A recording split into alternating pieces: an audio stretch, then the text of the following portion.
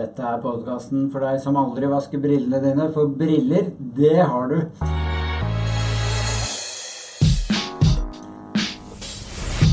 Ja, blir det noe velgere av dette, og det blir jo mest sannsynligvis ikke det. Jeg heter Stefan Heggelund og sitter på Stortinget for Høyre, og med meg i dag så en annen som også sitter på Stortinget for Høyre, og hun heter Tina Bru. Hallo! Hjertelig velkommen. Tusen takk, tusen takk. Det er veldig hyggelig at du kan være her. Du og Henrik Asheim har jo Storebror-podcasten, så velkommen til den bittelille lillebroren. Eller storesøster, lillesøster eventuelt da. Den smarte lillebroren, mens vi er den litt sånn flåsete storebroren som bare ikke er så seriøse. Det er hyggelig å komme hit, veldig bra, setter pris på det. Det er veldig hyggelig å være her, og det er veldig hyggelig å være her, men det er veldig hyggelig å ha deg her, og det har vært veldig hyggelig å få lov til å være gjest hos dere. Ja, nei, det har du jo benyttet deg flittig av, for å si det sånn, mens du gikk rundt og planla din egen lille podcast for å prøve å, jeg vet ikke, upstage oss, men nei da, det er veldig gøy, og det er hyggelig for å komme hit også. Det synes jeg jo var på tide. Ja, det synes jeg også. Men bare siden vi har nå 2 podcaster fra dette partiet som heter Høyre, som er et godt parti. Ja, det er jeg enig i. Ganske. Ganske godt parti. Er du ikke enig? Fordi at det er jo masse journalister som også har podcaster sånn, og det er gøy det også. Men det er mye bedre å høre på våre podcaster, synes du ikke? Jo, jeg er enig. Og det er fordi at jeg tenker sånn, vi vet jo hva vi tenker jeg. Ja, og disse journalistiske podcastene, eller hva jeg skal kalle det, altså Aftenpodden og Everjoffen og alle disse andre, de kommenterer jo og analyserer det politikerne holder på med. Det er jo mye bedre bare å gå rett i kilden og høre hva vi, fra oss, hvordan vi tenker og hvorfor vi gjør som vi gjør. Ja, så enig. Ja, nettopp. Og da tenker jeg, og nå snarere podcastkrig. Ja. Så da tar jeg mine... Det som mangler nå er at SV har jo også podcast, men de jo bør jo starte en til, som kan konkurrere med din podcast. Nettopp. Jeg minner om den er det lenge siden jeg har hørt den SV-podcasten. Gis den fortsatt ut? Den finnes fortsatt, ja. Den finnes fortsatt, ja. Det er veldig bra, men da går vi videre også til vi ha en dagens tekst. Dagens tekst, ja. Fordi det er jo ikke en hvilken som helst dag i dag, Tina. Nei, det er jo en grunn til at jeg er her, er det ikke det? Det er kvinnedagen. Ja. Gratulerer så mye. Jo, tusen takk. Og vi skal snakke om kvinnedag, vi skal snakke om feminisme, vi skal snakke om viktige likestillingskamper. Og i dag så har jo masse folk i regjeringen og sånn blitt spurt om de er feminister, så da spør jeg deg. Ja. Er du feminist, Tina Bru? Ja, jeg har ikke noe problem med å kalle meg selv det. Jeg synes det er et fint ord, Ja. Og hva er det? Fordi at vi hører jo ofte av og til at borgerlig feminisme er en illusjon, det finnes ikke, folk på borgerlig side jobber mot likestilling og så videre. Hva tenker du da? Nei, jeg tenker vel kanskje at jeg er ikke så opptatt av å kalle meg selv en borgerlig feminist. Jeg kaller meg bare feminist. Og så er det sikkert mange på venstresiden som gjerne skulle ønske at vi ikke gjorde det og heller kalte oss selv borgerlige feminister, fordi de vil ha den skillelinjen på at det finnes et skille på høyre og venstre side da, i feministiske spørsmål. Og ja, man kan argumentere for at det har gjort det historisk, og der den ideologien kommer fra hele opphavet og alt det der. Men hvis du spør folk på gata i dag, da, hva er det å være feminist, så vil de fleste sannsynligvis si nei. Det handler om at man mener det skal være like muligheter, uansett hva slags kjønn du er. At du skal likebehandles, at ikke du skal diskrimineres. At man skal kjempe for at kvinner skal kunne ha de samme mulighetene som menn. Og med en sånn definisjon, så synes jeg at det er helt fint å da bare si jeg er feminist. Jeg trenger ikke enda en merkelapp på det. Det handler bare om at jeg ønsker like rettigheter og tror på at det er bra for samfunnet. Det er jeg enig. Men hva sier du, ikke sant? Fordi, og da må jeg bare spørre, for du har jo da noen kanskje på høyresiden som, kanskje hvis de er liberalister eller noe sånt, som ville sagt, ja, men jeg er jo individualist, da trenger jeg ikke kalle meg feminist i tillegg, og som har fått en sånn motstand mot det begrepet, fordi at det er så mange på venstresiden som på en måte mener det tilhører dem. Ja. Hvordan vil du? Ja, nei, altså i hverdagen da, for å si det sånn, så går jeg ikke rundt og hvis jeg argumenterer for en politikk som er en likestillingspolitikk eller som handler om kvinner da, så vil jeg aldri slenge på merkelappen feminisme i den sammenhengen, som dette er en viktig feministisk kampsak. Altså jeg vil ikke snakke på den måten der, fordi det er jo saken jeg er opptatt av, altså innholdet, politikken og alt det der, ikke på en måte hva slags ideologisk merkelapp du skal ha på det. Det er derfor du har denne podcasten og ikke jeg, for jeg liker ikke å snakke på den måten der. Men Men jeg opplever ikke at det er så veldig mange som er opptatt av det, men jeg tror at venstresiden gjerne vil ha det for seg selv, fordi at da kan de selvfølgelig hele veien peke på at vi reverserer likestillingen, og at vi ikke er opptatt av dette, og vi har jo aldri vært feminister, og vi har aldri gått i 8. mars-tog, så da er det bare å, ja, vi har liksom ikke noe troverdighet på det da. Nei. Og jeg tror at selv om du mener at du er en liberalist da, og du tror på individet, så vil du fortsatt være for like rettigheter. Så da kan du vel så godt kalle deg selv feminist også, hvis du mener at det å være feminist er å være for like rettigheter da. Så alle disse begrepene flyter jo inn og ut og om hverandre, synes jeg da. Men jeg er ingen stor ideolog, så jeg vet ikke. Vet du, det er akkurat det du er. Ja. Ja. Og så vil jeg spørre videre. Ja. Men vi må nesten da snakke litt om, for vi får jo ofte den beskyldningen at vi reverserer likestilling og sånne ting. Ja. Og husker mye av skremselspropagandaen før valget 2013, så var det jo blant annet det at du ville reversere likestillingen. Det skulle for øvrig også bli vanskeligere å være homofil hvis vi vant valget, og alt det der. Ja. Er det noe i det? Reverserer vi likestillingen? Nei, det gjør vi ikke. Tvert om, så hvis vi skal se på disse såkalte likestillingsindikatorene, da, som det heter, hvor man måler hvordan ligger man an på de viktigste tingene for likestilling mellom kjønn, så peker jo pilen i riktig vei på nesten alt de siste årene. Og jeg tror ikke da, at dette er utelukkende på grunn av regjeringens fantastiske politikk. Jeg tror også mye av det skjer jo også litt av seg selv, for å si det sånn. Men det ville jo vært litt pussig at det fortsatte å gå riktig vei hvis det var sånn at vi hadde tatt masse politiske grep som skulle sette ting i revers. Da burde jo ting gått dårligere, ikke bedre. Ja. Og de gjør det jo. Altså, det er flere kvinner nå som jobber heltid enn det var før. Det er enda flere barn som går i barnehagen enn det var før. Det er færre som benytter seg av kontantstøtten, selv om den faktisk har økt i beløp. Og så kan man diskutere om det er bra eller dårlig, da, avhengig av hva du mener om kontantstøtten. Det er flere kvinnelige ledere nå enn det var før. Så alle disse tingene går rett vei. Og gapet opp på lønn mellom menn og kvinner, hvor kvinner veldig lenge har tjent sånn 85% av det en mann tjener, det også nå begynner å bli bedre. Så nå er det 86-87 rundt der da. Så det går riktig vei. Så nei, vi setter ikke ting i revers. Nei. Men da kan vi jo snakke litt om akkurat det med likelønn. For det er jo en sak man hører om ofte, det er en viktig sak. Og som du sa nå, at kvinner tjener 86 eller 87% av det en mann tjener. Men gjelder det også når man har samme yrke? Er det store lønnsforskjeller mellom menn og kvinner i samme yrker, eller er det andre faktorer som spiller inn? Nei, stort sett så er jo den lønnsforskjellen er jo der fordi at det norske arbeidsmarkedet er veldig kjønnsdelt. Man har veldig sånn typiske kvinneyrker og typiske manneyrker. Og typiske kvinneyrker er ofte yrker med lavere lønn enn det typiske manneyrker er. For eksempel hvis du jobber innenfor helse og omsorg, som er et typisk veldig kvinnedominert yrke. Så det er egentlig der man får det tallet fra. Det er ikke det at det er ulik lønn for likt arbeid i Norge, for det er det ikke. Det er ikke lov. Men fordi kvinner jobber i yrker som bare generelt sett har en lavere lønn enn det mange menn gjør, så oppstår den skjevheten.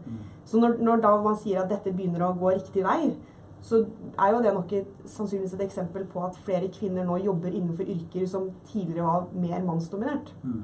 Som da har også tradisjonelt høyere lønn enn det noen av de mest vanlige kvinneyrkene har hatt. Da.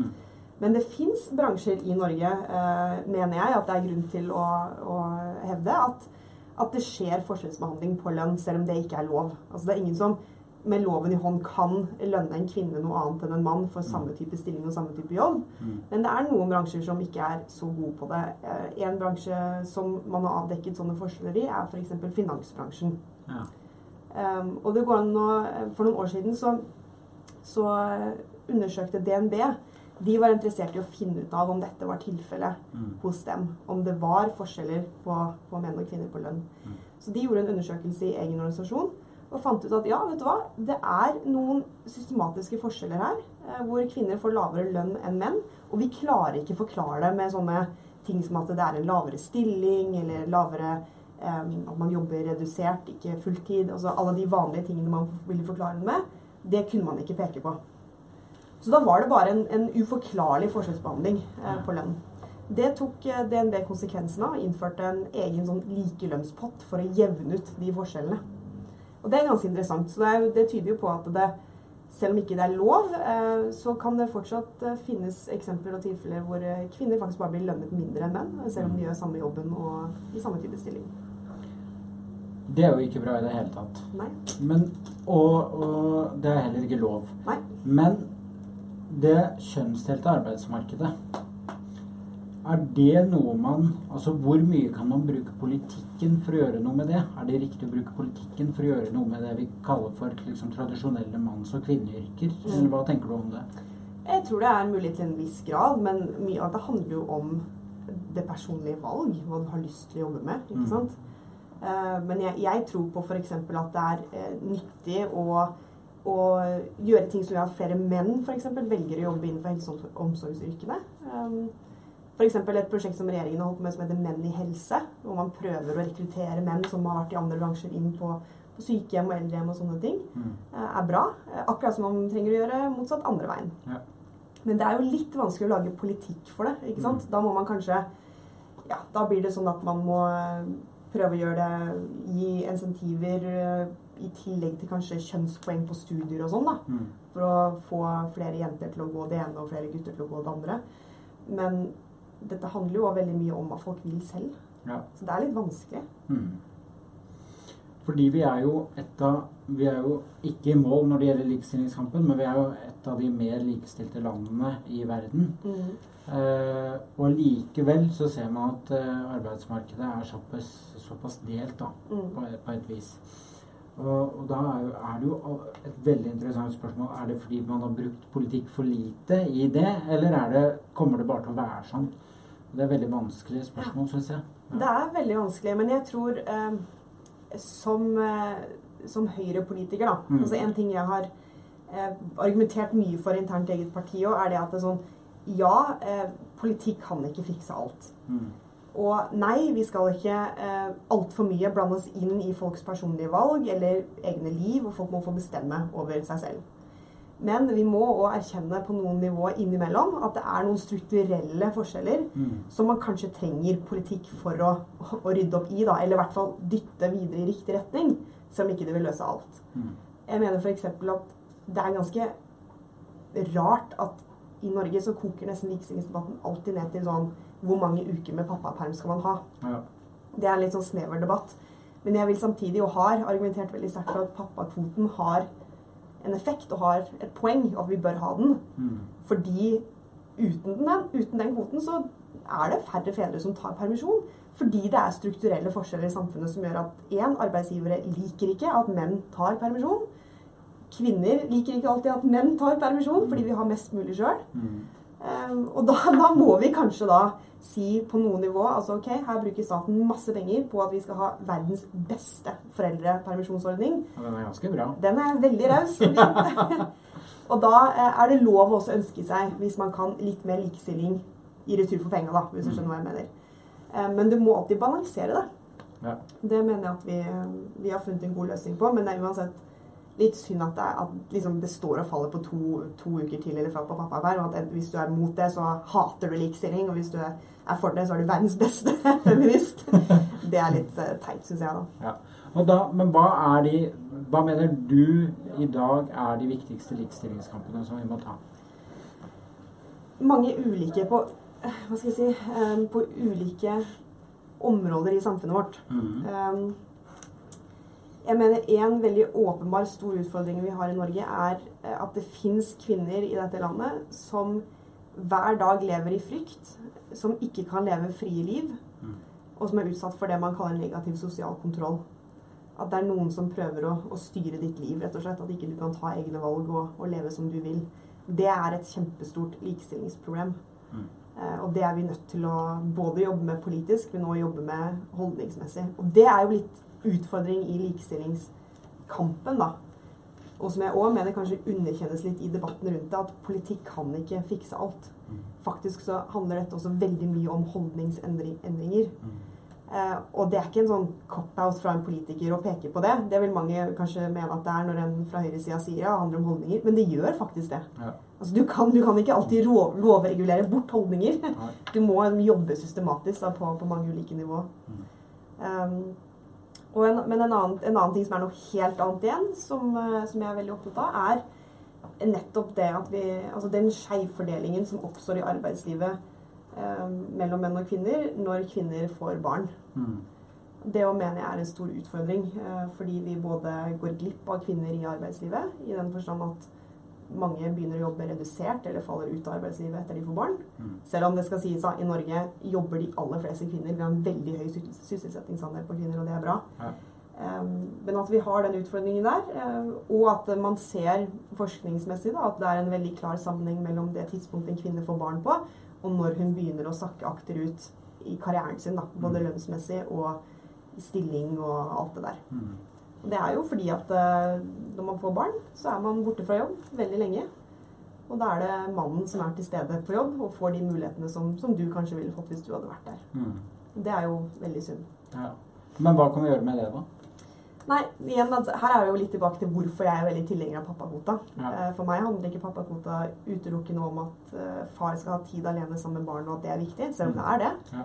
Men for meg handler det vel så mye om at når en arbeidsgiver skal ansette noen, da, og du står med 2 kandidater, du har en kvinne og en mann, begge to i starten av 30-åra, de i parforhold, men de har ikke barn enda, så vil veldig ofte da den kvinnen ha et dårligere utgangspunkt, selv om hun like kvalifisert, kanskje til og med mer, fordi hun blir sett på som en sånn risiko for bedriften. Da. Ja. Hun kommer sannsynligvis til å få barn anytime, så ikke ansett hun, ansett heller han. Det et problem. Altså mannen må også bli sett på som en like stor risiko. Da, risiko, ja. og da pappakvote viktig. Eller om ikke bare pappakvote, men at mannen kanskje tar mer av fellesdelen av permisjonen også. Men det jo vanskelig, både fordi at veldig mange arbeidsgivere synes ikke noe om det, dessverre, selv om de har strengt tatt ingenting med det å gjøre. Det en lovgitt rett, du kan bruke den, men veldig mange menn tør ikke. Og at veldig mange kvinner veldig opptatt av å ha mest mulig permisjon selv. Men det var jo også noe, vi hadde jo også diskusjoner i partiet i forbindelse med programbehandlingen om det kunne gjøre noe som gjorde at man fikk barn tidligere. Ja, man kan jo prøve på det. Ja. Selv om det jo strengt tatt et fritt valg. Det ja, det absolutt et fritt valg, men det var noe av grunnen til at man hadde den diskusjonen i partiet, var nettopp fordi at man så at når man liksom kom ut i arbeidslivet, så skjedde denne dopen på en måte når kvinner fikk barn. Ja. Så sakket de akkurat. Men jeg vet ikke, ja. Ja, nei, det jo vi hadde jo et sånn likestillingsutvalg i Høyre som jobbet mye med dette. Nettopp. Og det var jo fordi, altså når jeg lærte om disse tingene, så ble jeg ganske sjokkert, for å være ærlig. Jeg trodde ikke det var sånn. Altså at det så tydelig sammenheng, da. Synes jeg var veldig, ja, ble veldig satt ut av det. Ja. Men hva kan man gjøre for at kvinner skal få barn tidligere? Man kan jo gjøre det kanskje litt mindre økonomisk belastende da, å velge å få et barn mens du student, for eksempel. For det jo sånn i dag, hvis ikke du har vært i jobb før du får barn, så får du bare en engangsstønad, en engangsutbetaling. Du har ikke noe rett på permisjon på samme måte som det man har hvis man har vært i arbeidslivet. Fallgruven der, og nedsiden jo at vi har jo noe som heter arbeidslinja i Norge, og det noe med at du jobber deg opp rettigheter gjennom å delta i arbeidslivet. Og det vil man jo ikke gjøre. Hvis man skulle likebehandle dette helt, da, så ville jo det kanskje vært litt vanskelig. Ja. Men samtidig så finnes det mange gode grunner til kanskje hvorfor en kvinne bør få barn i studietiden, heller enn når hun liksom godt i gang i arbeidslivet. Da. Refte jeg snakket om i sted, med hvordan at du borte fra jobb i en tid du kanskje helst burde vært der. Ja. Men bedre støtteordninger for studenter tror jeg viktig. Gjør det enklere at du får lett tilgang på barnehageplass. Det viktig sånn generelt, tror jeg. Noe av det viktigste. At du ikke skal måtte bli tvunget til å være hjemme selv, og ikke kunne delta i arbeidslivet eller studier eller hva nå enn der. Og så, ja, kan vi jo, ja, jeg vet ikke, det jo en utfordring at vi dytter nå alderen for førstegangsfødende lenger og lenger opp. Det jo også en helseutfordring, kan være for kvinner, og vi ser at det jo stadig flere kvinner som trenger hjelp for å få barn, altså oppsøker prøverørsbehandling og sånne ting, fordi de venter veldig lenge. Det, ja, er jo kanskje ikke så bra det heller da. Det koster jo samfunnet mye penger det også. Ja. Tina Bru. Ja.